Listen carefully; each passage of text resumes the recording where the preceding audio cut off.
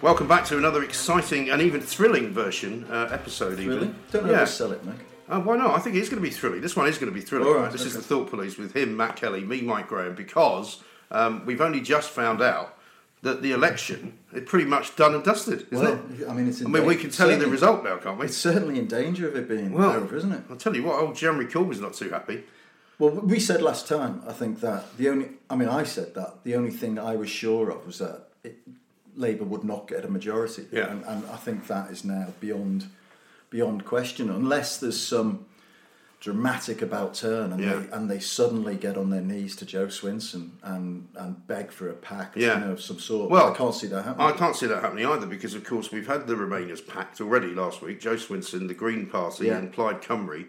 And of course, as soon as they launched that pact, the first thing that happened was some Liberal bloke who was standing in Wales resigned from the Liberal Party because he said, well, hang on, I want to stand in this constituency. So he's going to stand on his own as an independent. And I don't blame him, to be honest. I think it's really actually quite upsetting democracy to say, I'll tell you what we're going to do. We're going to take everyone that's standing for Remain and we're going to give you one choice. And that's all. What if you're a Plaid Cymru supporter and you want to vote for Plaid Cymru? But this is the problem with the whole general election. And I know you'll rail against this, but this is why I've been saying a second referendum's the only way to sort this out, because it is a single issue. Yeah, but it's not about the single issue anymore. It's about the fact that Boris Johnson has a minority government which can't do anything. Even if you didn't have a Brexit argument going on, you'd still have a government that was no use to man or beast. So they have to have an election to sort that out. Well, that's absolutely true. It's only that the one thing that is going to be missing is what did it mean? You know, what was the will of the people? Because to unpick a supposed resolution on Brexit from a general election vote where all of the issues are piled in, who knows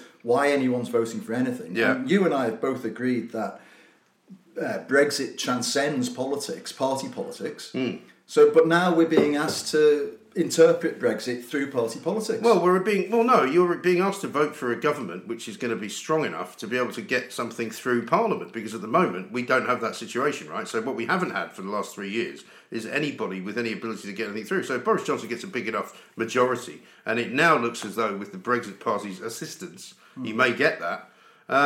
Basically, he can do what he wants, and that's what we want him to do. Well, can he? Well, I think he can. He's still got to get. I mean, okay, so the basic deal has been agreed, certainly by everyone in the Tory party. But will he get it? Yes, And all he needs is a big enough majority. It doesn't matter if the Corbynites vote against it. It doesn't matter if the Lib Dems vote against it anymore. If he gets a big enough mathematical majority, he gets it through. Yes, and he will be able to. I think he will. I think the mood now in Westminster is and this probably extends to Labour as well, which is part of the problem I've got with Labour. Is that actually sod it, just get through this bloody thing. And then regroup. And start talking about things that they're Did you see the latest Labour sort of howler on GMB this morning, yesterday morning? I did, with Piers Morgan and Emily Thornberry, who more or less apparently said, I haven't actually watched it, but just reading the coverage of it, more or less apparently said that if in the event of Jeremy Corbyn being Prime Minister and he being unwilling or unable to launch a nuclear strike, that basically the Cabinet would do it for him. Yeah, I know. I mean, really? She did say that. Yeah. Really? Yeah. I mean, doesn't that scare the hell out of me? I mean, I've seen it, and she is obfuscating her way like crazy. I don't even know why they bother going on there anymore.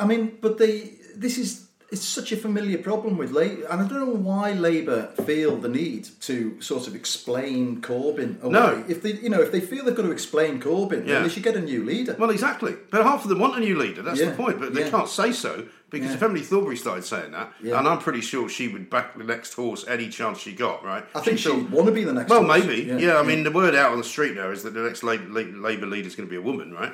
So there's all kinds of women lining up from all sorts of places, right? But here's what Jeremy Corbyn said after it was announced that Nigel Farage was not going to field 600 candidates. In fact, he's only going to field about 300, and he's not going to go up against the Tories. And he's getting great praise, which you'll hate, right? Because he's been said to put his country before his party. Do me a favour. He has. That's what they're all saying, right? Yeah. You know, he's been very patriotic, but he's done a U-turn is what he's done, and worked out that actually there's not a lot of point in wasting all that money fielding a load of candidates that will actually weaken the Boris Johnson hand. Yeah, from his point of view, it's obvious. Yeah, I mean, if you want Brexit, you go along with Boris, right? Yeah. So here's what he says. 1 week ago, Donald Trump told Nigel Farage to make a pact with Boris Johnson. Today, Trump got his wish. This Trump alliance is Thatcherism on steroids and could send $500 million a week from our NHS to big drugs companies, it must be stopped. When is he going to stop with all these Trump references? Yeah. I mean, really? Is that the best he can do? He obviously think that that's a signal that will... Well, he thinks it's it's a trigger word, doesn't it? Yeah. That every time he says Trump Brexit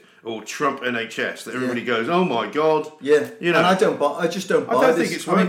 I mean, look, you know what I feel. I hope people understand what I feel, but I don't buy this idea that the NHS is up for sale. It's not. You know, there's no way people would stand for that. No, there's no way Parliament would stand for that. And as somebody said the other day, why the fucking hell would you want to buy it? Yeah. Because it doesn't work very well. It doesn't make any money. It is one of the great myths. Yeah. And I'm sorry if this offends anybody. This little reality check. It is one of the great myths that the NHS is like a fit kind of cash cow health service. And as soon as you buy it, you're going to be reaping in the money. You know, because of course you're not. The principles of the NHS are world beating. Yeah. But the actual organisation itself, well, on almost any metric you look at, there are much better systems out there in terms of cost, in terms of efficiency for recovery and health and treatment, the way patients are treated, the number of staff, and all of this.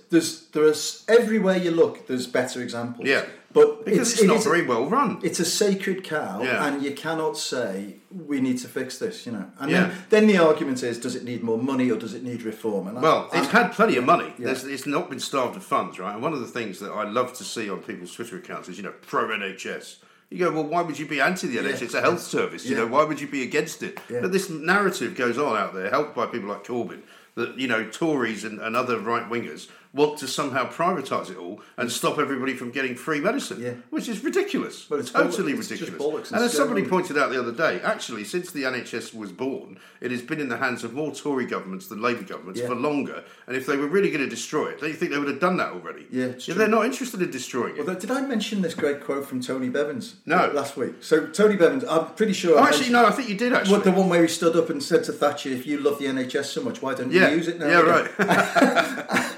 And I think, if people feel that anybody has got enough political strength in this country to fundamentally change the balance of the NHS and to make people start paying 3 times what they're paying for drugs and stuff like this, they're nuts. Yes. It's never going to happen. But there is an argument, funnily enough, that comes from the left, which says that they want more rich people to opt out of the NHS, which would in fact make it easier to deal with all the other people and make people go private, so that basically the NHS has got more capacity for the poorer people.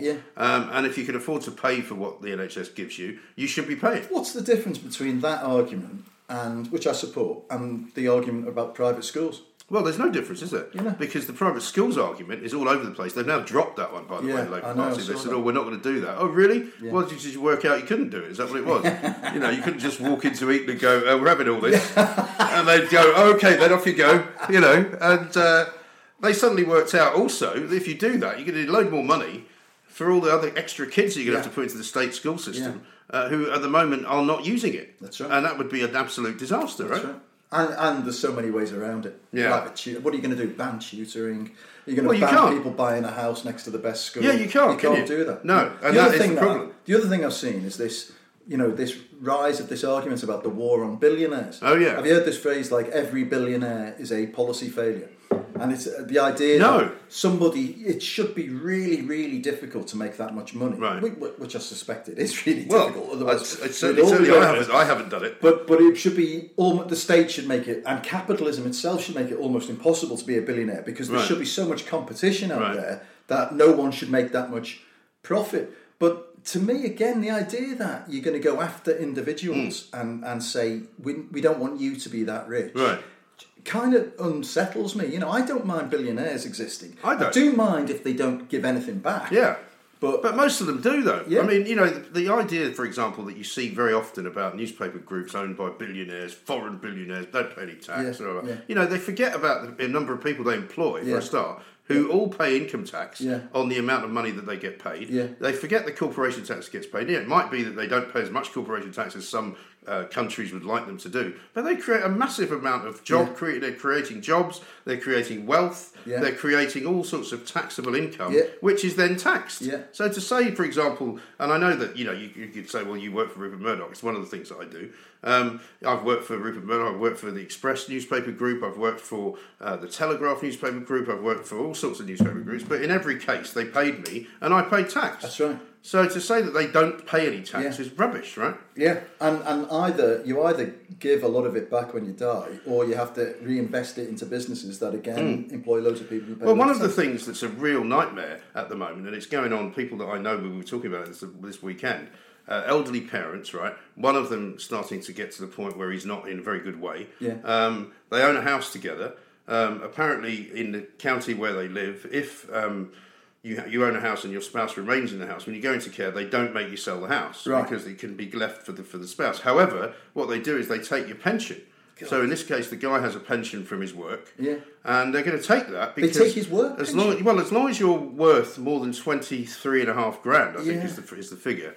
Which would include even with outside of the house. If you've got a decent pension, you're getting more than that a year.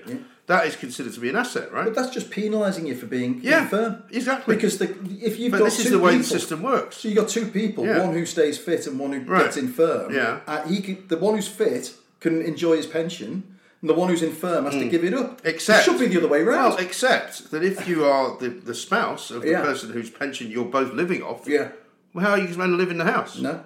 How are you going to have any money? That's crap. Isn't that ridiculous? But that's the way the system seems to work. It doesn't work like that in Scotland, apparently. In Scotland, they can provide better care at cheaper prices, and I think that's partly because it's a smaller country. But we've got an older population. We've got people who are going to have to need care. And if you've got a house now, basically you're fucked. Because they'll come for your house eventually. Man. And then all they do is they use that money until it's run out, right? But if you die, say before it runs out, they keep it still. They don't give it back to anybody. Is that right? Yeah. Bloody hell. Yeah. And in America, where I was recently, I was talking to my sister about it. So they've got a sort of care facility. I mean, you have to have quite a lot of money, and I think you have to have insurance. But basically what they let you do is they let you move into this kind of community where you buy, say, a condominium. But at the end of your life, you've still got that condominium. Right? So you've sold your house, but you've got a property where you were living while you were being cared for, and your family can sell that. So at least you have something at the end. But nowadays, we've got loads of people who are selling their house and not able to give it to their kids, having saved all their life for it. You know. Do you know once I was? It's a terrible system. I was on holiday in Spain. We went for a drive.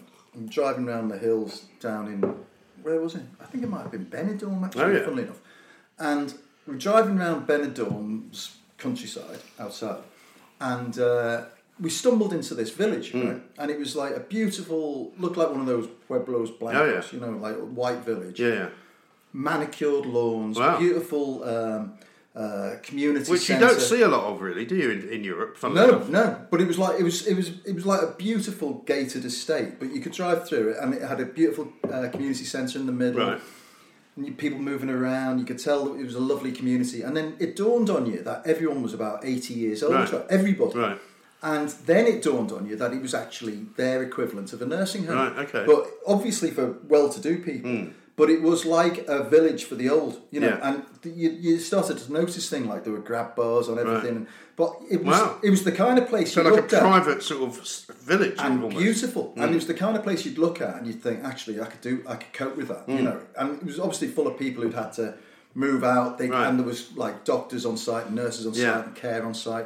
But it was a great place. It was really nice. And then you go and look at some of the nursing homes that we bundle our old folk into, and they're shit. They're really horrible. And also, worse than that, they're run privately, right? And I would completely take that away from the private sector. Absolutely. Take it away from councils, take it away from the NHS, and run it like a separate business in a kind of altruistic sort of charity way. So that, people aren't making loads of profit. So not a government thing, separate from the government, but somehow altruistic and value for money, like a not-for-profit. Like a not-for-profit. But not like the David Miliband not-for-profit. Where the fucking chief exec gets £1 million a year.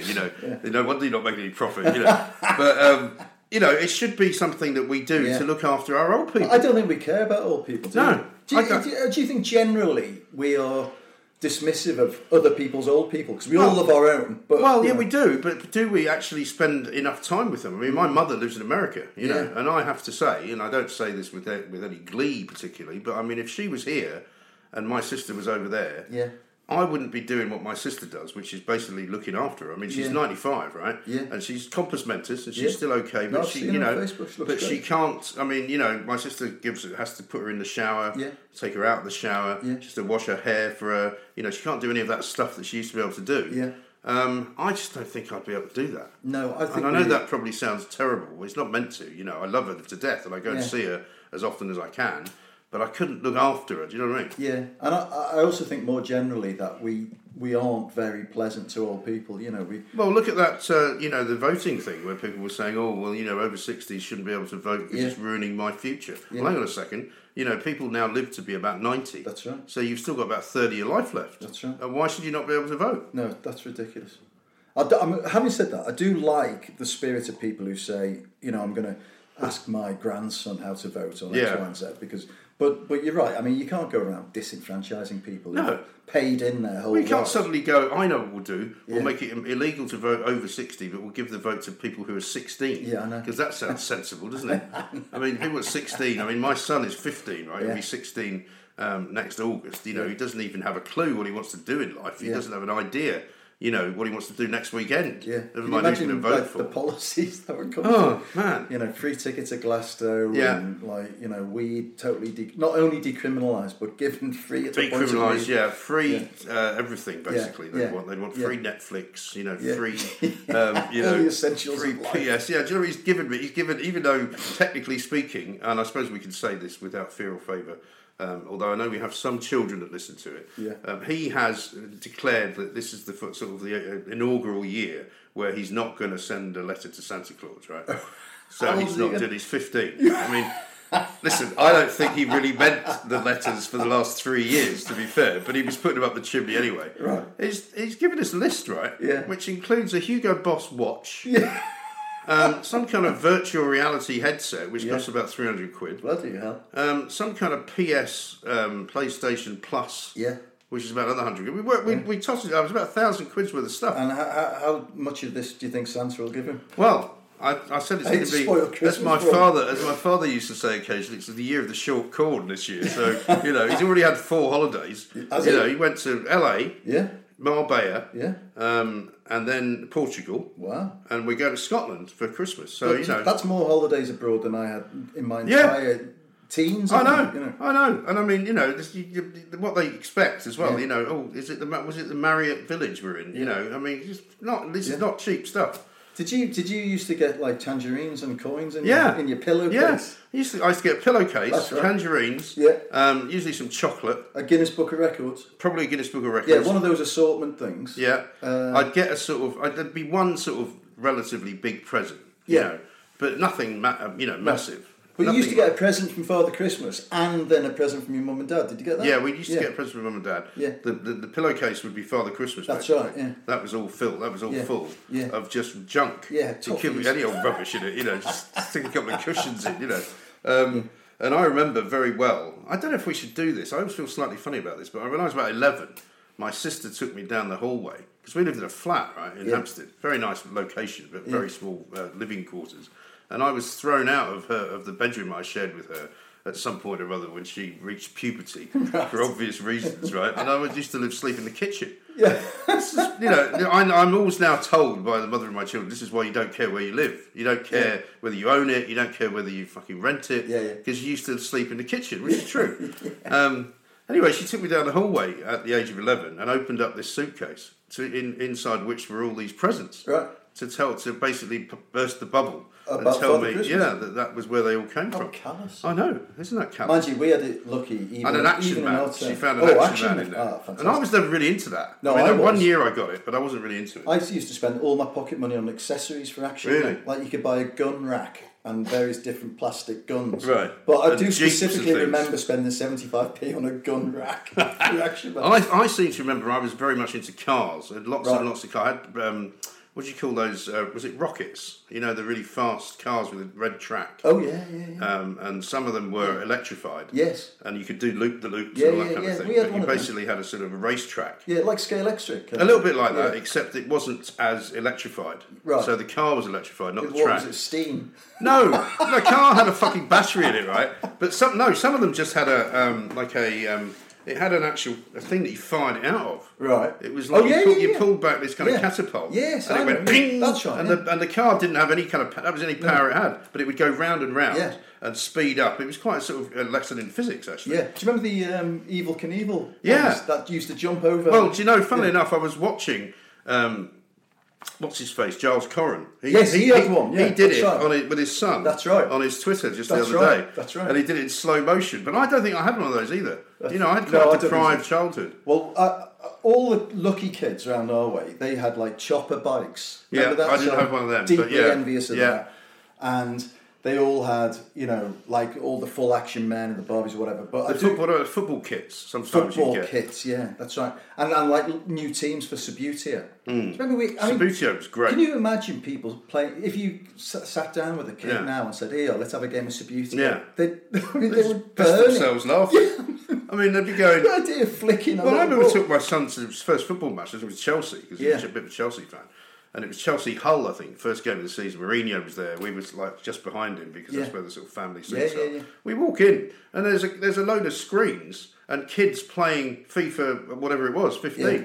And he ended up getting in a game with some kid and beating him. Missed the start of the match. People pay to watch these kids play this now. There's a whole industry. Did you not see that big fight at the weekend? Which the KSI versus Paul Logan. Yeah. I had to tell my eldest that he was not getting up at 3 a.m. and paying 25 quid to watch Mine wanted to do that. Yeah. The younger one, funnily enough, because the older one watched last year's fight. Yeah. But the younger one was quite sensible and actually woke up and watched it back. Right. Did you see there was a guy who apparently had thousands of people watching his YouTube channel because he was bootlegging it off his sunglasses.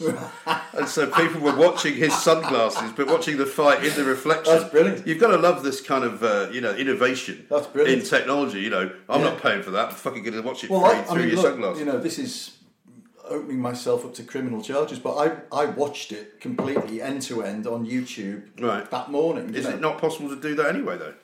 No, it was on there as a sort of bootleg. Oh, I see. You can tell it was a bootleg because they must have software that identifies what the pixels on the screen. Because the guy kept rotating the camera a bit. Right. So not only were you watching these two no-marks having a boxing match, but you felt seasick at the same time. That's funny. Yeah. Well, it's like in my day, I used to buy bootlegs when I lived in Bath. I went to university down there. It was a great record shop there, and they used to sell cassette tapes of bootleg concerts. Really? I bought like 2 Bruce Springsteen ones. They were live in the Meadowlands or something from New Jersey, and they were really good quality. But they were massive, weren't they? Bootlegs were fantastic. And I've also got a bootleg.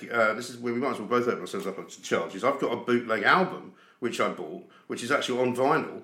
Of 6 tracks of Bruce Springsteen recorded in a studio. It's probably really rare. I think it is. Yeah. It's called Fire on the Fingertips, and it looks quite cheaply produced, but it's really good. And also, one of the songs is not called Point Blank, but I don't know if you know Bruce Springsteen songs, but there's a song called Point Blank on the River album, and this is the song, but it's different lyrics. Wow. So it's almost like a fucking... You might have like the holy grail of Bruce Springsteen. Do you know what I've also got, which my sister ended up with, and which I've told her when she was here most recently. I said that I wanted it back. Yeah. My dad, because he was in the Evening News and he was the graphics guy. Yeah. All the bands used to come in, right? He used to do like posters for them and stuff. He's got the 4 Beatles autographs on one piece of paper. No. Yeah. That's got to be worth thousands. She's got it hanging up in her fucking house, right? Right. And I said to her, take it down. Yeah. Somebody will come in here and nick that. Yeah. You know. But I reckon it's worth a lot of money. There must be, yeah. There can't be that many. And she said to me, I don't think it's worth that much because I've talked to people and if it's not on a piece of, like, if it's not an album, it's just a piece of paper, it's not worth as much. Right. I said, well, I don't know about that. Yeah. And I said, anyway, if it's worth anything more than about 25 grand, I'm fucking having it and I'm selling it. Is that where you draw the line? 20 grand. If it's only 10, if it's 10 grand, you know, you're probably better off keeping it because it'll accrue presumably. But if it's 25 grand, you need that's not bad. It's not a bad. You need McCartney to pop his clogs and then I don't think that's not going to happen anytime soon. He seems quite healthy, doesn't he? He seems to get younger and younger, or his hair does anyway. Well, his hair, I'm not keen on his hair. No, it's gone like a nice russet. It's done that funny sort of Kevin O'Sullivan purple colour. which he did for a while. It's like bingo playing old woman. Kevin's got it right now, but there was a time when I kept seeing on Sky going, "What's going on with your hair?" Yeah, it's looking a bit funny. Oh, I saw someone the other day who I haven't seen for a couple of years, and he's my age, and he's suddenly got like solid jet black hair, and it's like it always looks wrong, doesn't it? Well, do you remember Peter Reid, the Everton? Yes, Peter Reid, Monkey Heed, as he used to be called. I've never heard anything like it at a football ground once. Right, and it was at Goodison Park. My dad took me to watch Everton, and Peter Reid, who as a footballer had like really grey hair, and he ran out onto the pitch and his hair was black. And I swear to you, 50,000 people did what you just did. Right. Just 50. The sound of 50,000 people pointing brilliant. And laughing at Peter Reid. That's brilliant. Yeah. That is hilarious. Speaking of which, I suppose I'm surprised we've managed to get 24 minutes, nearly 25 minutes into this, without you talking about the football at the weekend. I was hoping you'd bring it up. I mean, what a great game, though. I mean, I just watched our match of the day last night. What did you think of the handball argument? I thought it was definitely handball, the first one. Yeah. Definitely. Because if he hadn't stopped it, it was going behind him to Raheem Sterling, who wasn't marked. Yeah. So the idea that he did that by accident, I think, is Well, his far-fetched. hand was there, wasn't it? To stop the ball. But what they said was it was in a natural place. No. Well, his hand stopped the ball from going behind him. So it was ball to hand, wasn't it? Or well, not still really. Have that? This is what I don't know. Nobody knows anymore. But the thing is, his hand was outside of his body. It's not where That's normally. where they usually find your hand. Well, I mean, outside of his, outside of like Jordan Henderson, who had his rammed down his throat. Well, it was outside the linear side of his body, right? Yeah. Normally, if you're standing, your hands are at your sides, right? It was out to the right, okay? So he was making himself a bigger obstacle to get the ball around. Right. So effectively, I think most times that would have been given. Yeah. But it wouldn't have mattered. I mean, I was listening to fantastic. I was listening to some calls coming into 5 Live last night after the event, and of course a lot of them were coming from Manchester United fans who were saying, "Isn't it great when Manchester City lose because they can't handle it? They get really upset." They said some guy came on and said they should have had 4 penalties. It's like, what? What are you talking about? I saw 1, didn't see 4. But they were fantastic goals that Liverpool scored. I mean, just amazing. Guardiola completely losing the toss on the touchline. Yeah. I mean, literally arguing the toss with fans behind him. But this is the thing about Guardiola. People forget that he's a very volatile character. It's all fine and dandy when he's winning. And he's all like, I'm really, really fucking cultured, I am. Yeah. But not when he's losing. He doesn't like it at all. No, he lost the plot completely. I'll tell you what I thought, it stuck with me, was when Souness and Roy Keane were talking on the Sky before the game. Yeah. And Souness, and they were talking about, is it over if Liverpool win? They'll be 9 points clear of City. Well, it's not, is it, though? No, I don't think it is at all. But anyway,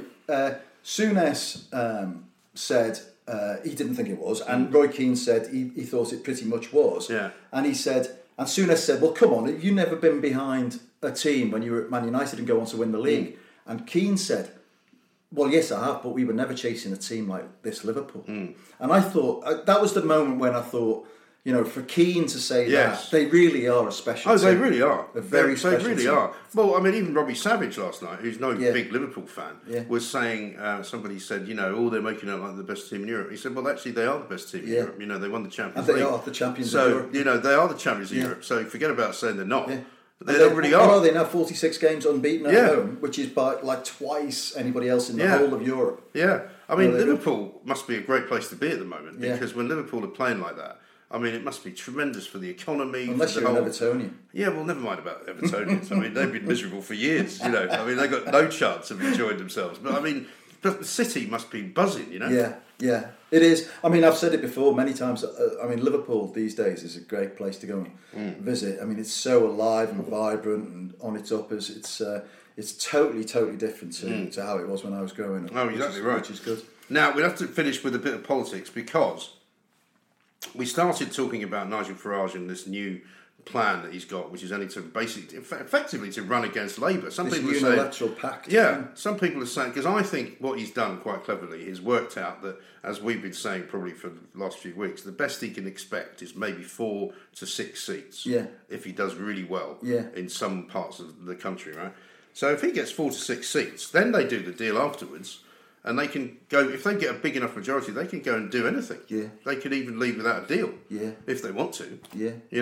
And they'll just have to accept it. Look, listen, I've never felt more nervous that Brexit will actually, I know this will sound deluded to you, but I've never thought Brexit was going to happen. Yeah. But these days, I feel like we're going to slip into it. And I have to be honest, I thought Alistair Campbell had it right when he said we're going to, if Brexit happens, it'll happen by mistake. And I think that is, and no deal rather, we'll go out on a no deal by mistake. By mistake, yeah. And I think that would be Well, I think it got much closer to Brexit as soon as he came back with that better deal from Brussels. Yeah. Because no matter what anybody says, and I don't know if you saw this from Guido earlier on in the week, but one of the things that Guido wrote was that the deal that Farage has been criticising and has been all over social media saying this is wrong, that's wrong, this is giving away the store and all that.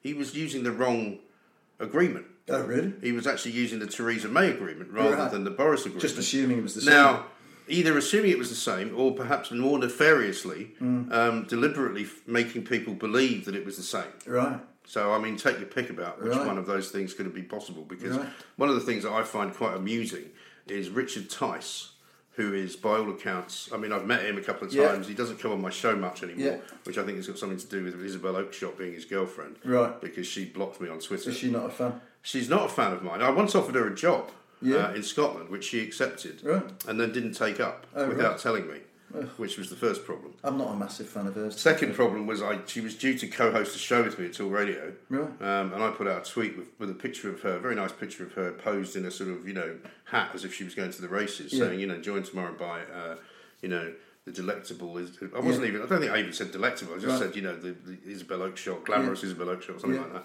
that. Pigs may come up. Or something like that. Right. Anyway, she tweets me and says, DMs me and says, that's a disgrace. Please take down that picture or else I'm not coming on the show. Oh, bollocks to you. I said, well, the picture's from a photo shoot you did with the Daily Mail. Yeah. So it's not as if it's a picture that you don't like, I presume. Yeah. There's nothing wrong with the picture in my view. If you don't want to fucking do the show, don't do the fucking show. And the pigs reference, of course. The pigs reference was to the book. She broke the story about... Well, she wrote the book. She wrote the book that detailed David Cameron's love affair with the face of a pig. With a dead pig. Yeah. Yeah. So which apparently is absolute bollocks. Of course it is. Yeah, absolute rubbish. Yeah. But it was Ashcroft's revenge, basically. Yeah. So I don't know what her problem is, but I suspect that she maybe worked out that this was the guy whose job she didn't take. And she literally didn't turn up for work. I mean, I had to call her and go, what's going on? And she'd been offered a job. This was in Scotland, right? Yeah. I offered a political editor of the Scottish Mirror. And she got an offer in London. And didn't bother telling you? And didn't bother telling me. Nice. So I thought, well, that's not really on. I said, shit happens like that. Yeah. I had a worse one than that, right? A guy who I was trying to hire for the Welsh Mirror to come in as like a news editor or something like that. And he was editor of some local paper, but, quite a respectable local paper, or news editor or something. Anyway, he was experienced enough to do the job in Cardiff. Yeah. He rang me up about a week before he was supposed to start to say that he couldn't take the job because he'd just been diagnosed with cancer. Oh, man. Right? Turned out that wasn't true. Was it bollocks? Yeah. Can you imagine doing that? Terrible. Next thing I see the Press Gazette about a week later, he's been named the new editor of the Oxford. What? And he just didn't have the bollocks to tell you. Yeah. So he decided that invent a story that he was dying of cancer. I mean, what sort of a fucking sicko does that? I mean, there are some sick people in journalism, but I thought, Jesus Christ, the Oxford Mail, that was it. Incredible. I know. I mean, I often wonder what I would say to this guy if I ever saw him. How's the old cancer? See, you're in remission then. Yeah. I mean, I wouldn't do that simply because I'd think it was jinxing myself. Yeah. It's a bit like when if you're going to ring in sick, which is not something I've done very much in my life. Yeah. You wouldn't go, I've just broken my leg, would you? No. If you were just hungover. I was once, here's confession time, I was once nicknamed the Lemsip Kid, right? by Brian Reid, who's a mutual friend of ours and was a great mate of mine in Liverpool when we were both on the Liverpool Echo. And it was because I'd woken up one morning as a district reporter for the Daily Post with a massive hangover. This is different from the time you woke up having drunk all the whiskey, presumably. Oh, that was at the Mirror, yeah. Seeing a pattern emerging. There is form here. But I woke up with a massive hangover and phoned in sick, but was then spotted by the editor of the newspaper cycling through Formby High Street. So I was then confronted with it. I was then confronted with it. And did you have to say you were getting the doctor? I said I was just going to get Lemsip. Brilliant. Well. No, well, we'll have more of that. We are the Thought Police. We'll talk to you later. See you later.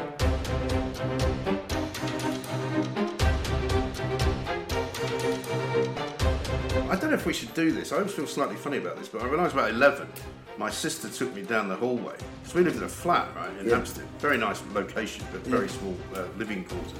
And I was thrown out of the bedroom I shared with her at some point or other when she reached puberty, for obvious reasons, right? And I used to sleep in the kitchen. Yeah. I'm always now told by the mother of my children, this is why you don't care where you live. You don't care whether you own it, you don't care whether you fucking rent it, because you used to sleep in the kitchen, which is true. Anyway, she took me down the hallway at the age of 11 and opened up this suitcase, inside which were all these presents. Right. To basically burst the bubble and About tell me, Christmas? that was where they all came from. I know.